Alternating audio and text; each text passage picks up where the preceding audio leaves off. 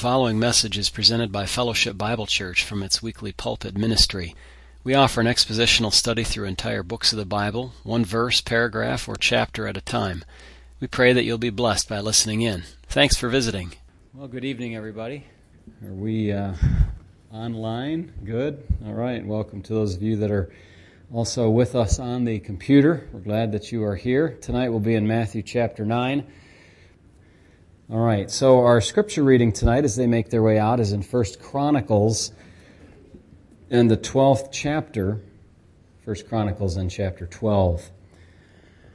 Now these were the men who came to David at Ziklag while he was still a fugitive from Saul, the son of Kish, and they were among the mighty men, helpers in the war, armed with bows, using both the right hand and the left, and hurling stones and shooting arrows with the bow. They were of Benjamin, Saul's brethren.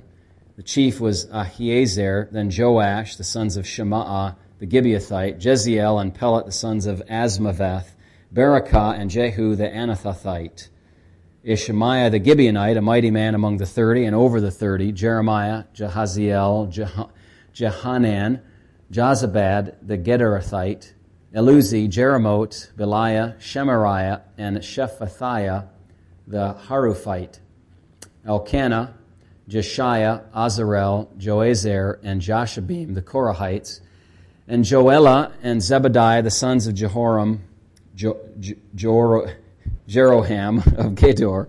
Some Gadites joined David at the stronghold in the wilderness, mighty men of valor, men trained for battle, who could handle shield and spear, whose faces were like the faces of lions, and were as swift as gazelles on the mountains. Ezer the first, Obadiah the second, Eliab the third, Mishmanah the fourth, Jeremiah the fifth, Attai the sixth, Eliel the seventh, Johanan the eighth, Elzabad the ninth, Jeremiah the 10th, and Machbanai the 11th. These were from the sons of Gad, captains of the army. The least was over 100 and the greatest was over 1,000. These are the ones who crossed the Jordan in the first month when it had overflowed all its banks, and they put to flight all those in the valleys to the east and to the west. Then some of the sons of Benjamin and Judah came to David at the stronghold. And David went out to meet them and answered and said to them, "If you have come peaceably to me to help me, my heart will be united with you. But if to betray me to my enemies, since there is no wrong in my hands, may the God of our fathers look and bring judgment." Then the Spirit came upon Amasai, chief of the captains, and he said, "We are yours, O David. We are on your side, O son of Jesse. Peace, peace to you, and peace to your helpers, for your God helps you." So David received them and made them captains of the troop. And some from Manasseh defected to David when he was going with the Philistines to battle against Saul, but they did not help them. For the lords of the Philistines sent him away by agreement, saying, "He may defect to his master Saul and endanger our heads." When he went to Ziklag, those of Manasseh who defected to him were Adnah, Jozabad, Jediel, Michael, Jozabad, Elihu, and Zillattai, captains of the thousands who were from Manasseh. And they helped David against the bands of raiders, for they were all mighty men of valor, and they were captains in the army. For at that time they came to David day by day to help him, until it was a great army, like the army of God. Now these were the numbers of the divisions that were equipped for war, and came to David at Hebron to turn over the kingdom of Saul to him, according to the word of the Lord. Of the sons of Judah, bearing shield and spear, 6,800 armed for war. Of the sons of Simeon, mighty men of valor, fit for war, 7,100. Of the sons of Levi, 4,600. Jehoiada, the leader of the Aaronites, and with him 3,700. Zadok, a young man, a valiant warrior, and from his father's house 22 captains. Of the sons of Benjamin, relatives of Saul, 3,000. Until then, the greatest part of them had remained loyal to the house of Saul. Of the sons of Ephraim, 20,800 mighty men of valor, famous men throughout their father's house. Of the half-tribe of Manasseh, 18,000 who were designated by name to come and make David king. Of the sons of Issachar, who had understanding of the times to know what Israel ought to do, their chiefs were 200, and all their brethren were at their command. Of Zebulun, there were 50,000 who went out to battle, expert in war with all weapons of war, stout-hearted men who could keep ranks. Of Naphtali, 1,000 captains, and with them 37,000 with shield and spear. Of the Danites who could keep battle formation, 28,600. Of Asher, those who could go out to war, able to keep battle formation, 40,000. Of the Reubenites and the Gadites and the half-tribe of Manasseh from the other side of the Jordan, 120,000 armed for battle with every kind of weapon of war. All these men of war who could keep ranks came to Hebron with a loyal heart to make David king over all Israel, and all the rest of Israel were of one mind to make David king. And they were there with David 3 days, eating and drinking, for their brethren had prepared for them. Moreover, those who were near to them, from as far away as Issachar and Zebulun and Naphtali, were bringing food on donkeys and camels, on mules and oxen, provisions of flour and cakes of figs and cakes of raisins, wine and oil and oxen and sheep abundantly, for there was joy in Israel. Well, those sound like good days, don't they? Yes, very good days in the nation, and selecting King David to be on the throne, as God had said. And again, those men were there making sure that God's will was done, and they certainly were formidable to make sure that that was the case. Well, let's take a breath, turn our Bibles to the Gospel of Matthew, and shift our attention to what the Lord is doing here in the Gospel of Matthew. We looked at the end of chapter 9 on Wednesday night, and let me just touch on that briefly because it's interesting how it connects to the previous segments of the chapter. We see in the end of chapter 9, after the Lord does a number of miraculous healings, casting out demons, blind men healed, and so on, which we'll look at as time permits, perhaps not this evening, but another time. Jesus calls the disciple Matthew, or Levi, the tax collector.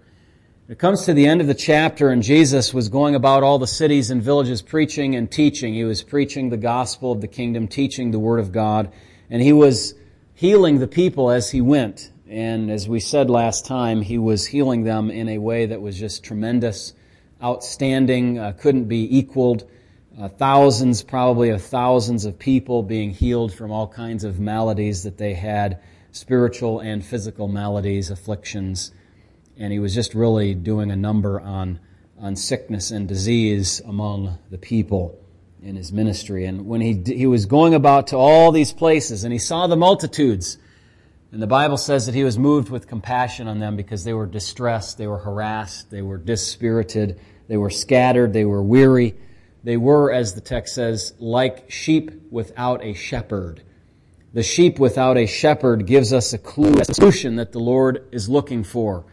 When he says to his disciples, the harvest truly is plentiful, but the laborers are few. Therefore pray the Lord of the harvest to send out laborers into his harvest. And the Lord is looking at this situation and seeing how pathetic it really is, and the crowds of people that don't know where they're going. They don't know up from down. They need moral instruction. They need guidance in basic areas of life. They're like sheep without a shepherd. And so the solution is need more laborers. Now, laborers, we said, could be missionaries, but really that's not the point of the passage. That is a point that many people just draw out of it. But notice, if the problem is they're like sheep having no shepherd, then the solution is they need shepherds. They need shepherds. Missionaries can be shepherds, but pastors can be shepherds as well. God's people, whether here or overseas or in any place, or perhaps there is no church yet, people need a shepherd. And God is concerned that we pray with the disciples, to pray to the Lord of the harvest to send out laborers into his harvest, to bring people into the faith and to guide them and lead them as a shepherd would his sheep. And that would include teaching for feeding. It would include guiding them. It would include guarding them. It would include nurturing them. So that's the pastor's job. Just like the shepherd's job is to protect and provide for the sheep, guide them to their food, and to nurture those that are injured, so the pastor does those four things for the people of God. Teaches them to give them guidance. He protects them from wolves outside, wolves that rise up from within, guides them, gives them advice, administrates in the church, and then also nurtures them when they're sick and hurting. And so the Lord is looking at the situation and He's saying, look, we need shepherds. And He's gone about healing and all these things we're going to look at as we go backwards, kind of reverse and get into the beginning of the chapter. But I want you to look at 9:34. 9:34. It occurred to me as I studied this that this is quite a juxtaposition. The Lord is looking at this big picture problem that the world is facing, the need for shepherds, people lost and weary and harassed and misguided and scattered, and the Pharisees, all they could say is, what? He casts out demons by the power of the demons. All they can do is complain about what He's doing while He's going around helping people, helping those who are hurting, preaching the gospel to those that are lost, helping those that are oppressed, are demon-possessed, have some physical malady, and all they can do is complain that He's casting out demons by the power of Beelzebub. And that verse 34 foreshadows what is coming in the upcoming chapters when the Lord faces all the way down to chapter 12 with really the official rejection of the Lord's ministry in Israel. And just setting those two things side by side, it's kind of like, you know, certain ones perhaps in a hypothetical church will say that are concerned about the progress of holiness in the church, and they're concerned about the outreach of the church and concerned about growth in the faith, and then there's somebody who's got to be complaining about the color of the carpet. How misplaced. How unfitting for the people of God to be stuck in little details and complaining about things. And in fact, this complaint is false. Oftentimes that's the case because somebody that's in a complaining attitude, that's all they can see is the thing that they are focused and fixed on, and it may not even be the right interpretation that they have. It may be the wrong direction they want to go. Doesn't fit the facts, doesn't take into account all the circumstances of the situation, and they're just missing the boat altogether, just out of place. So we want to make sure that we're looking at things like the Lord Jesus looks at things. But let's go back to the beginning of the chapter, chapter 9, verse 1. We have quite a little section here. In the title I've given this is Jesus Forgives Sin. Jesus forgives sin. Let me read the first 8 verses, and then we'll draw some truths out of here. It says in chapter 9, verse 1, "So he got into a boat and crossed over and came to his own city." Okay, they had gone already in the boat, and then they were coming, the other direction. Traveling back and forth was fairly common in the Lord's ministry, it seems, across the lake instead of walking around it. So he came to his own city. Then behold, they brought to him a paralytic lying on a bed. When Jesus saw their faith, he said to the paralytic, "Son, be of good cheer, your sins are forgiven you." And at once some of the Pharisees said within themselves, "This man blasphemes." But Jesus, knowing their thoughts, said, "Why do you think evil in your hearts? For which is easier, to say your sins are forgiven you, or to say, arise and walk? But that you may know that the Son of Man has power on earth to forgive sins." Then he said to the paralytic, "Arise, take up your bed and go to your house." And he arose and departed to his house. And when the multitude saw it, they marveled and glorified God who had given such power to men. First of all, the Lord declares forgiveness.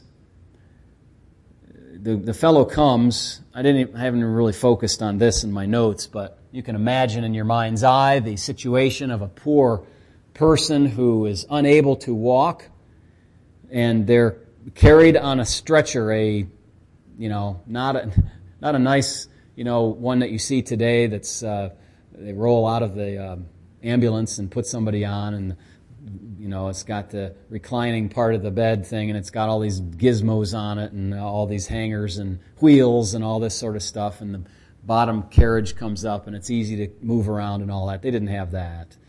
They probably had 2 sticks with some kind of stuff in between them, and he was on that gurney thing, that carriage that they were carrying him on, and they brought him to the Lord on this bed, and it was a pathetic situation. More than those words describe. Can you imagine not being able to move yourself? I mean, that's tough to imagine, isn't it? Yeah. So they bring him, some of his friends, family members bring him, and they want, evidently, the Lord to heal this man. Primarily, it seems his desire was to be healed, or at least the desire of his friends. You know, he might have said, "Oh, forget it." And they said, "No, we're going to take you. We're going to take you on the long journey, whatever it is. We're going to carry you there, and we're going to get you before Jesus, and he can heal you." The patient and his friends also keenly understood his sinfulness, it seems, and had faith to be healed of that as well. I want you to notice, I don't know how Jesus does this, but it's evident by the actions of the people. But notice what it says. They brought him a paralytic. When Jesus saw their faith, when he saw their faith, now did he have X-ray vision to see inside of their brains and see, there's faith right in there? I think he knew them in his omniscience, but he also saw their faith operating. There it was before him. They had enough faith to bring this one to Jesus. And remember, he said before, Jesus was not only healing. That was not his primary ministry. He was teaching and preaching the kingdom of God. So they had heard that, and perhaps they had faith that, this is the Messiah, and maybe they knew Isaiah chapter 35 that talks about the blind seeing and the lame leaping and the mute speaking when the Lord comes in his kingdom. And they thought that he was the one. And so they had faith. And evidently they had faith that was enough of the right sort that the Lord forgave this man's sin. Well, that's what the text says. He says, "Your sins are forgiven you." That's a sovereign declaration of God, isn't it?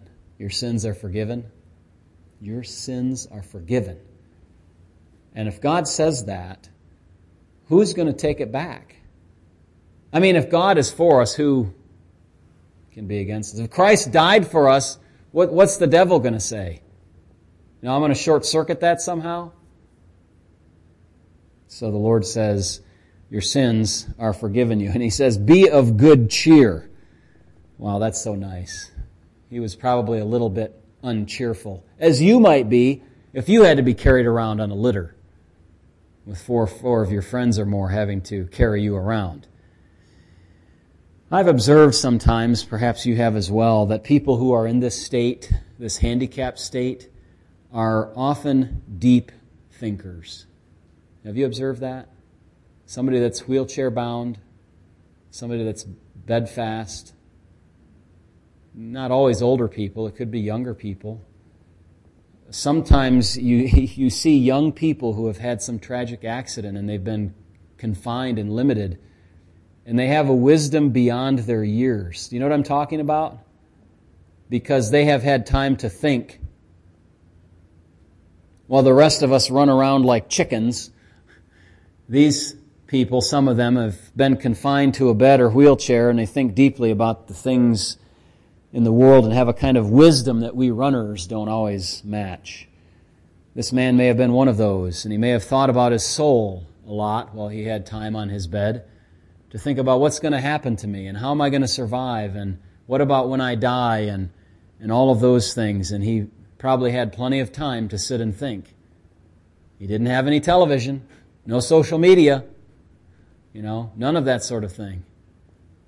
Lots of time to think. In any case, the text of Scripture is telling us that Jesus dealt with his most pressing need. Most of us would think, man, if I've got a problem, I need a health problem, I've got to get this taken care of. Certainly people that don't know the Lord, that's why this COVID thing has gone so crazy, because people are fearful of death and they want to avoid the sickness or they want to be healed of it if they get it. But it's the same thing. It's been the same thing. Forget COVID. Forget I even said that. Go back 20, 30, 40, 50 years. People can be so focused on the health aspects that they chase down treatments to try to get better, because that's the most important thing to them, isn't it? But really the most important thing is to be forgiven of sins. It sounds strange to somebody not in tune with the things of God, but let me tell you, without question, no doubt about it, most certainly, most definitely, it is true that your spiritual need is more important than your physical need. Without a doubt. My friends, if you minister at the deathbed of people, you don't even need me to tell you that. You are convinced of it already. Because their physical strength is expiring. They're unable to do anything. If they're on hospice care, everything is being taken care of for them. Their physical strength is waning. What is their most pressing need? Well, if they're a Christian, sometimes it's just assurance. It's just, you're about to cross to the other side of the Jordan. And they need that encouragement and that assurance from the Word of God to comfort them and to help them. If it's somebody who doesn't know the Lord, these are difficult. The need is, and especially if they have only partial consciousness, then it's very difficult. But the need then is to preach the gospel to them and to share with them the love of God and concern about sin and eternity, much more important. Bondage to sin is more serious than slavery. The guilt of sin is worse than paralysis. Impending eternal death is far more dire than physical injury. The most pressing need of any person that we encounter is a right relationship with Jesus Christ. That's it. Nothing else by comparison matters. Physical hunger is important, but satisfying the person's spiritual starvation is more important. Might I suggest that you should tell them of their spiritual need while you feed them a sandwich? If somebody's hungry, give them a sandwich, and while they're chewing away, tell them the gospel. That's their most important need, the gospel of Christ. Now, the Pharisees and the scribes, of course, playing their typical role, object. It would be better for them if they would just be quiet and listen for a while, wouldn't it? But they don't. They always have to put in a word. They believed that Jesus was speaking blasphemy. It says in verse 3, at once some of the scribes said within themselves, this man blasphemes. That is, he slanders God. That is, he takes the place of God. And this is ultimately where they went in the trials at the end of the Lord's public ministry, at the end of his earthly life, when they basically said he makes himself out to be God. That's blasphemy, so we're going to kill him for it. So this keeps coming up over and over, even from the early years of his ministry. He was taking a prerogative to himself that only God has, and that is to forgive sins. In Luke chapter 5 and verse 21, it adds this. It says, who can forgive sins but God alone? Now that's true, isn't it? That's true. But they didn't realize that they had made a false assumption about who Jesus was. Now they didn't say this out loud. Notice that it says, they said it within themselves. Within themselves. Just in their hearts. Of course, God does forgive sin. And really only He can forgive it. And really He's the issue, because first and foremost, sin is against God, isn't it? We've said that from Psalm 51 many times. But they, of course, came to the situation with the wrong assumption that Jesus was just a normal man. Had they recognized that He is the divine Son of God and the Messiah, they would not have been so quick to condemn Him in what He was saying and offering forgiveness to the man. Now, in an amazing display then of omniscience, the Lord Jesus says to them, basically, I know what you're thinking. I know what you're thinking. I know what you're whispering among yourselves. Jesus, knowing their thoughts, said, why do you think evil in your hearts? Imagine Jesus in the front of the room, the Pharisees in the back, complaining to them in themselves. For Jesus, their thoughts are like printed above their heads in the cartoon format. Like He knows them inherently, intuitively. Every one of them, He can just see. He blasphemes, He blasphemes, He blasphemes. Why is He doing this? Only God can forgive sins. He sees all that printed on their faces, basically. That's what His omniscience does. Now for us, that is a blessing that He knows our thoughts. Your inmost concerns and thoughts are already known by God.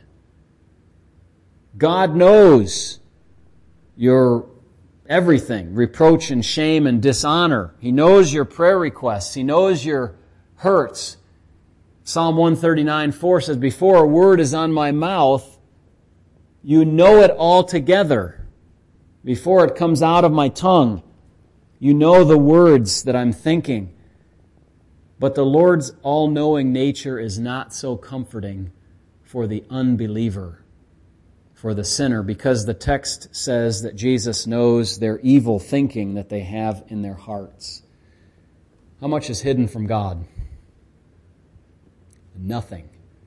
Hebrews 4:13 tells us that everything is open to Him with whom we have to do. Let me just read it for you, right from the text of Scripture. In 4:13 of Hebrews it says, and there is no creature hidden from His sight. All things are naked and open to the eyes of Him to whom we must give an account. Nothing is hidden from God. Everything, as it were, is naked and open to the eyes of Him who is our judge. Now, with that in mind, then, it's far better to be honest with God now, isn't it? Just be honest with Him now. Fess up, seek pardon through Christ, and be saved. Better that than holding on to your sin and trying to deal with God later. That would be a big mistake. These Pharisees should have fallen down and worshipped instead of complaining, as they did here and at the end of the chapter in 9:34, that Jesus was doing this by some power of the devil. Notice also that Jesus, knowing their thoughts, said, why do you think evil in your hearts? He made a moral judgment on those thoughts. Attributing blasphemy to Jesus, that was their thought process, that is evil. That is evil. Saying that Jesus is not the divine Son of God is evil. Saying that He's just a man is evil. It's not just okay, it's not just a little mistake. Doubting that He can forgive sin is evil. That's the moral judgment that the text of Scripture makes about what the Lord is doing here.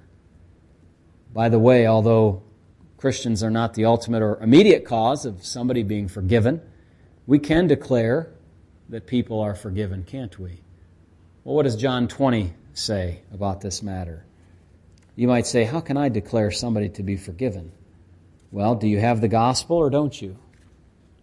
John 20 and verse 23 says, if you forgive the sins of any, they are forgiven them. If you retain the sins of any, they are retained. Christians carry the gospel message, which has as its central plank the forgiveness of sin in Christ.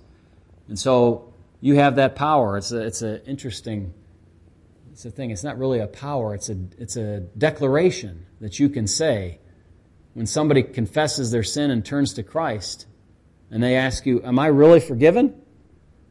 What can you say? You are really forgiven.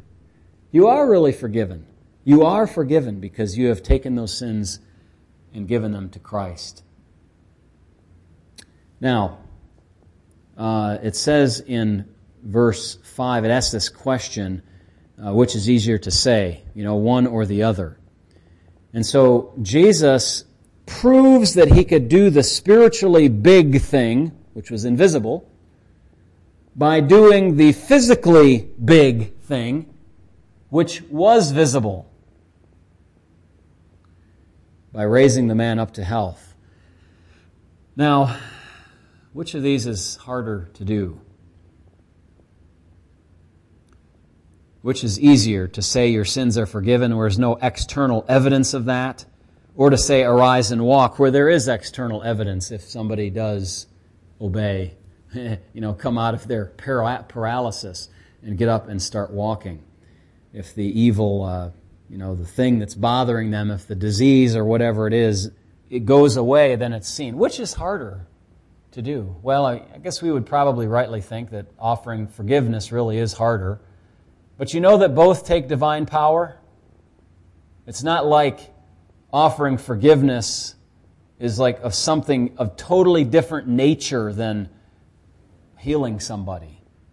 Both take divine energy and divine power. But they're in different realms, I agree. One is in the physical realm, we could say. The other's in the spiritual realm. But it's divine power in any case. The man was made well, and he got up and he walked home.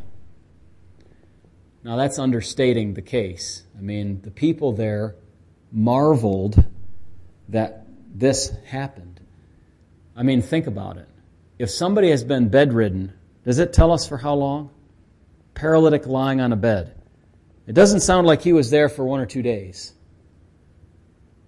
I mean, maybe he had a stroke 3 days ago or something, but does it tell us that?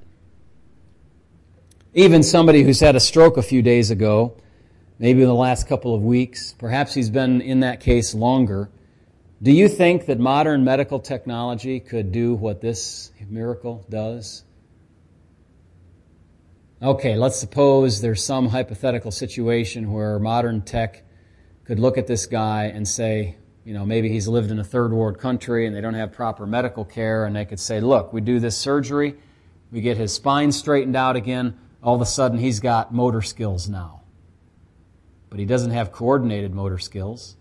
He doesn't have strength in his limbs to be able to walk. He's going to take months, perhaps, of physical rehab to be able to walk. This is a grade A miracle right here. Okay, not only is the fellow changed so that his problem goes away, but his muscles are strengthened, his coordination is put back into place, and he's able to walk just like that. It's hardly conceivable that something would be possible in our day and age. We're so happy when somebody has a surgery and their problem is totally fixed, and, we kind of, thank the Lord and amen and all that, and we forget about the 6 to 12 weeks that they have after the surgery where they have to heal. Say they've had some big abdominal surgery and, all the time. They can't cough, or some heart surgery or something. It's so hard to recover from this. But we're so happy because, the heart bypass has been successful and they're alive and everything's great, except for, the next 12 weeks, which we forgot about. This fellow didn't have 6 or 12 weeks. He didn't have, Jesus sent him home and say, now, see me next week, we'll do the post-op, and no lifting above 5 pounds. None of that. The Lord healed him completely. The crowds were amazed, and what did they do? It says they glorified God for what was done, because God had provided such power in their midst. One translation put it this way. I like this translation. It says they were awestruck. I mean, they were, what would we say today? Give me a word. What's that? Jaw-dropping. They were gobsmacked. I don't know what the word was. Does that even fit, that word? I mean, it was just unbelievable that happened. And they worshiped God. They glorified God. They said, God must be here. I mean, He must be working in this Jesus. Amazing. Of course, this enraged the Pharisees even further, I'm sure, because they just couldn't take it. I mean, Jesus was taking away their following. He was, quote unquote, showing them up. He was teaching as one with authority, the end of Matthew chapter 7. Great crowds were following him. He was healing people. They couldn't argue against what he was doing. It was so obvious. The only thing they could do ultimately was to get rid of him, which they went about doing very shortly, as we'll see as we get into the later chapters in Matthew. Now, the next section of the gospel is under the heading in my Bible of Matthew the tax collector. And that's an appropriate heading, but there's more to that section than just Matthew the tax collector. And the heading that I used was that Jesus came to help sinners. Jesus came to help sinners. Verses 9 through 13. It says, as Jesus passed on from there, he saw a man named Matthew sitting at the tax office. And he said to him, follow me. So he arose and followed him. Now it happened as Jesus sat at the table in the house that, behold, many tax collectors and sinners came. So what is happening here? What is going on with Matthew? By the way, Matthew is mentioned in 10:3 in the list of disciples. You have Matthew the tax collector. Matthew, who's writing the book of Matthew, writes his own name and admits that he was a tax collector, but he's been called out of that and he's now following the Lord. History, or tradition rather, tells us that he ministered perhaps around the areas of Judea and Samaria, Galilee, just in Israel, not like maybe Thomas going off far to the east or whatever. So, what about this Matthew? Jesus comes along and invites him, commands him to come and follow him, and Matthew did so. Now, the text elsewhere tells us that this Matthew evidently is also named what name? Do you remember? Remember his name? Anne has it. Levi, yes. Now, it's not clear that he is or is not a Levite, but his name was also Levi. He had a Greek name, Matthias, Matthew, and he had a Hebrew name, Levi. And he was also, the text tells us elsewhere, the son of Alphaeus. But we know that he was a tax collector, and as a tax collector, he would probably be quite educated. He would at least be able to do some basic math and record keeping. But he was despised, obviously, by the common population because he worked for Rome. He was a Jew, but he was making his living working for Rome. Poor fellow. Have to make a living somehow. And he did. But it was not a very well-esteemed position. Now, what happened then was Matthew offered hospitality in his home to Jesus and to others, to the other disciples. Many observed what was happening, namely, you have a tax collector now, and what does he do? He invites his friends, his co-workers, if you will, and brings them along. And other sinners, outcasts, joined them at the table in his home. Evidently, he was quite a wealthy fellow, as tax collectors might tend to be in that day. And people were looking on and saw that. Pharisees, again, put in their complaining 2 cents. This time Jesus was eating with tax collectors and sinners. Not only did they think it's blasphemy for him to forgive sinners, but it's probably just about as bad to share a meal with such people. They would not dare defile themselves with such people. What haughtiness, what arrogance they had in their hearts. Evidently, the Pharisees did not ever eat with such people because they were above, they thought, spending time with people who needed spiritual help. Utter arrogance in their hearts. Utter arrogance. The Lord wisely responded with 2 points.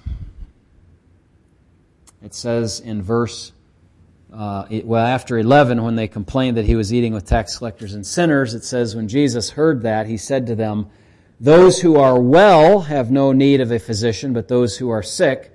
And then he said this in rebuke, but go and learn what this means. I desire mercy and not sacrifice. For I did not come to call the righteous, What he means is, I did not come to call the righteous to repentance, but sinners to repentance. That's what he's doing. So first, only those people who are sick need a doctor, not those who are well. The Pharisees saw shortcomings in those that were hanging out with Jesus at the time, so they would have to agree with Jesus. I mean, these are the people that are sick, spiritually sick. They need the help. But what the Lord left unsaid was that there are no truly well people. There are no truly well people. There are people who think they're well. There are people who trust in their own righteousness. There are people even like today who declare that people like us are wicked because we hold to the standards of morality that God displays in the Scriptures. And they're self-righteous, they're self-assured, they're a shoo-in for heaven. That's that kind of attitude that we see right here.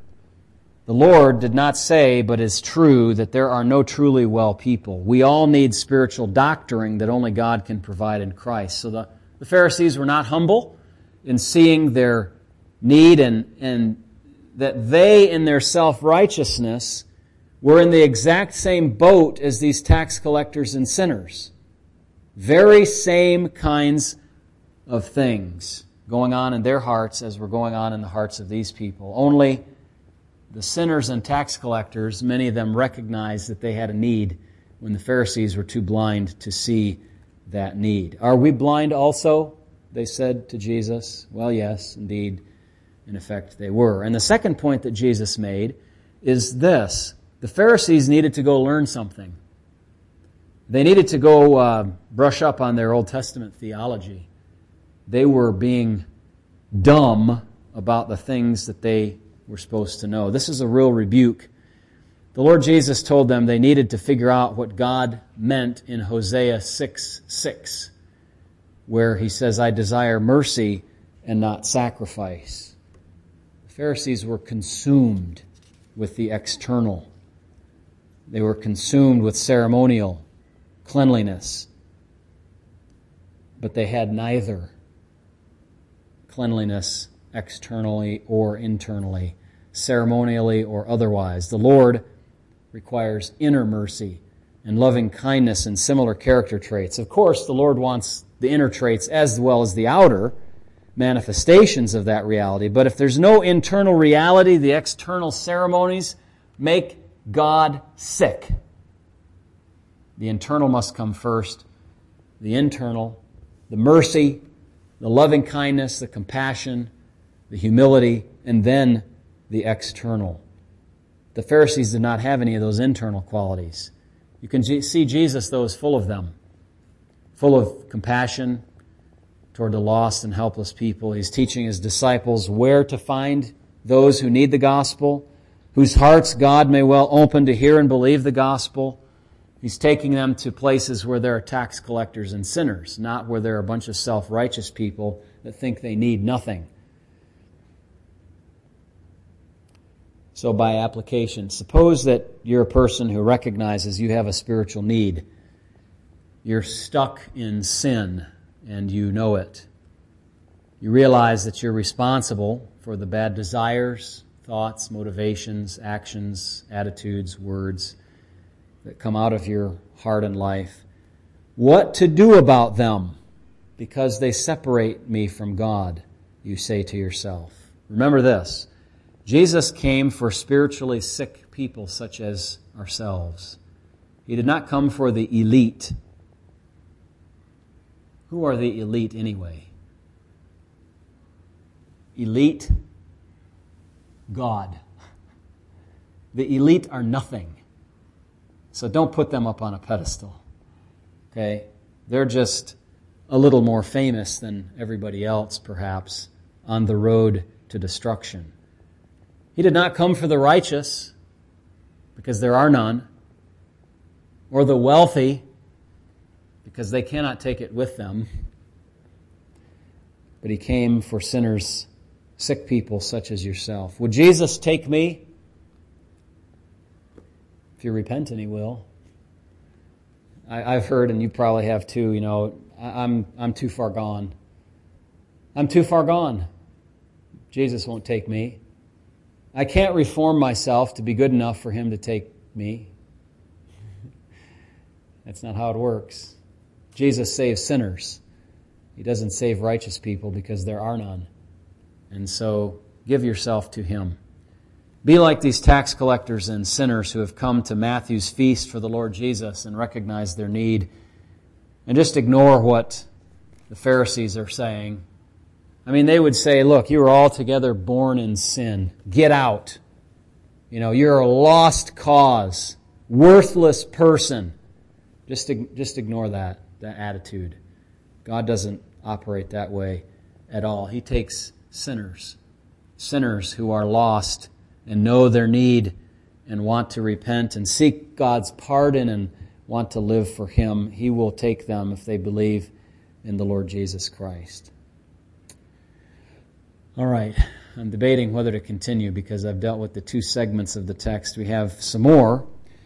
Let me just touch on this, and then I think I'll review it again next time we're together in the next 3 or 4 verses in 14 to 17.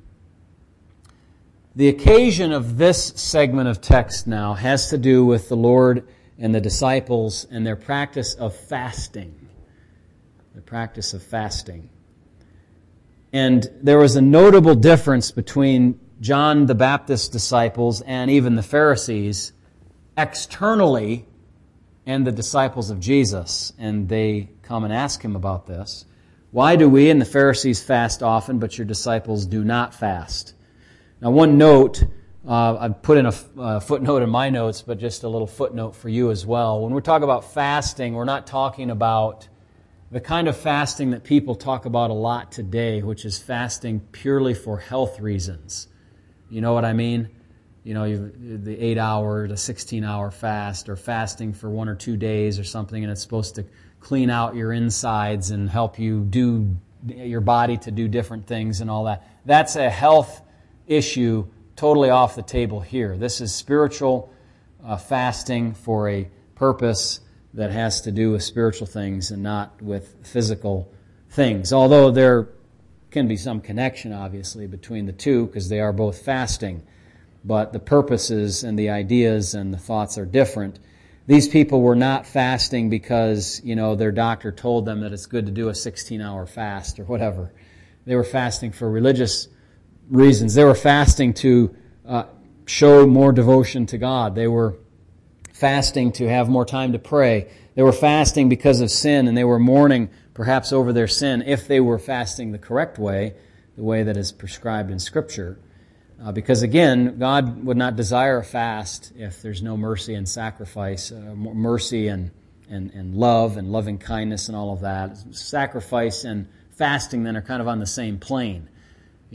God doesn't care for them if they are just empty rituals. I notice, too, that it's interesting that how would the disciples of John know that the disciples of Jesus didn't fast? How would they know that for sure? Because how did Jesus tell His disciples to fast? He told them to fast in private. He told them to fast not, disfiguring their faces and making themselves look all miserable, going around saying, commiserate with me because I'm fasting. No, to just live, to just do what they do. And so you shouldn't even be able to tell if somebody's having a short fast. Maybe you can see their prayer. They're spending more time in prayer, or they're more isolated from their family or something because they're in mourning over some issue or whatever. But you're not going to see the fasting itself. And even then, the disciples of the Lord are taught to pray in private, not on the street corners. So there's a little bit of a misguided nature to this question. You don't know, for example, as an outsider, if they're fasting or not. Or like giving of alms. Remember the Lord said to do that privately? You say, I never see that person give. Well, you're not supposed to see them give. That's not your business. Your business is your business to give, but not to observe everybody else and see if they are doing, being the giving police and seeing what they're doing.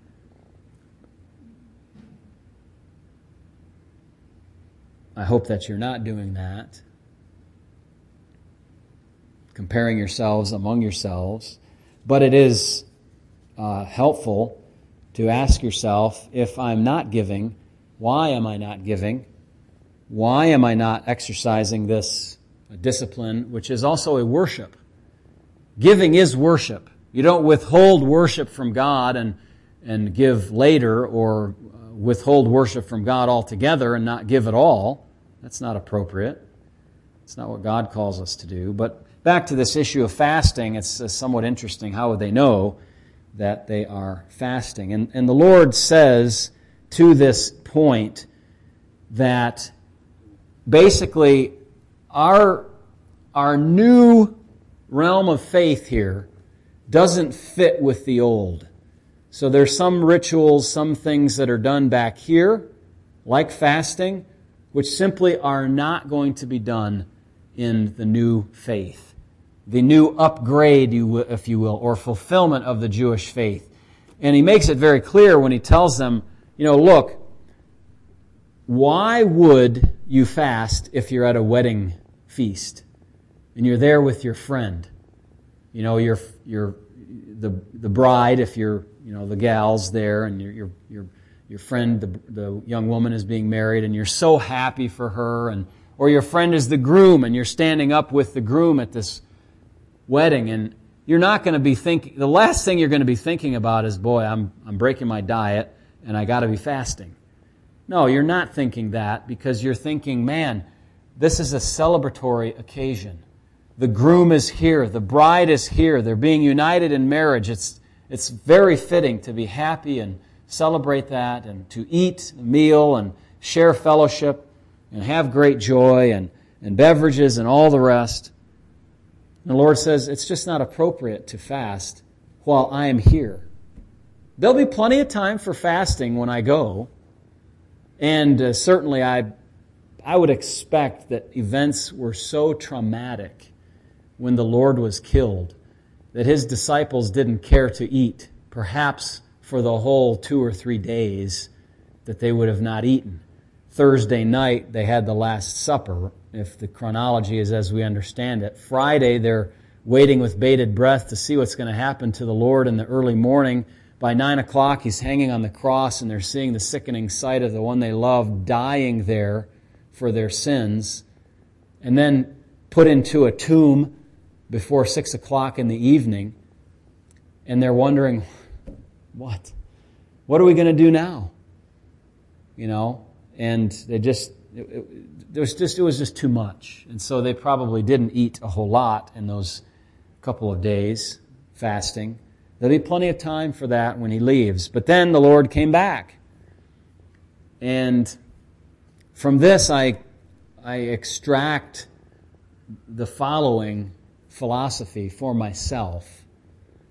We don't live in an existence where we have to feel like we have to fast all the time, because we live in the joyful reality that Christ is alive and that He's coming back.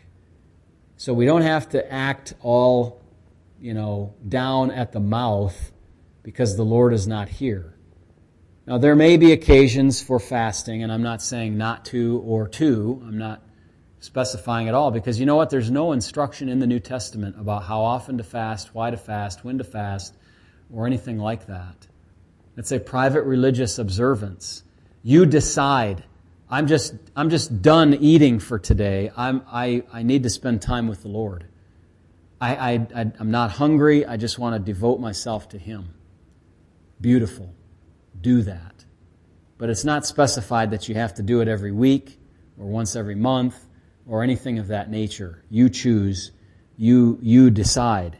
But remember, we don't exist in a situation where we have to, beat ourselves up or have a day of personal atonement where if we're guilty enough, God will forgive us.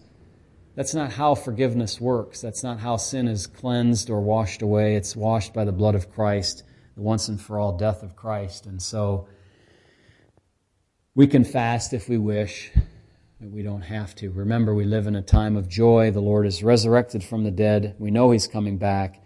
He's provided for us great and mighty things, and He's done for us just wonderful, wonderful spiritual things, and we're thankful for that. So I'm going to leave that there. Basically, we'll come back and we'll look at how the two systems just don't fit together and the illustrations of those that the Lord gives. Let's pray. Father in heaven, we are grateful for being able to look at the text of the Bible tonight together and to think on what the Lord has put here for us through the writer Matthew by the Spirit of God. And Lord, I pray You'd help us. Help us as we think about the fact that Jesus forgives sin and the whole matter of calling disciples to follow Him and coming to heal those who are sick, not those who are well. In fact, there are none who are well. And help us to be humble and recognize that we're there in that same crowd with those tax collectors and sinners, and You've lifted us out of sin and brought us to Yourself. How we thank You for that. Thank You for the Lord's table this morning that we celebrated to remember Your death, to proclaim it until the Lord Jesus returns. And then this morning we looked at the abounding grace of God, which not only teaches us to look at the consequences of sin, but also it helps us to know how to live. It teaches us how to live. It empowers us to live the Christian life so that we don't just have grace applied after the fact. We have grace applied before we come into a sinful situation. It helps us avoid living in the ways of the world. And we thank You, Lord, that our Lord Jesus was able to heal this man, to forgive his sins, and to remind us that He's come for people like us. In Jesus' name we pray. Amen. Amen. Well, let's go over and see if we can see the kids playing for a minute. That's always enjoyable. God bless you, folks. Have a good night and a good week, I trust. Let us know if we can be of any help to you this week. Any questions, any concerns, advice, counsel, or just a word of praise. I'd like to hear those as well. So, amen. Have a good night.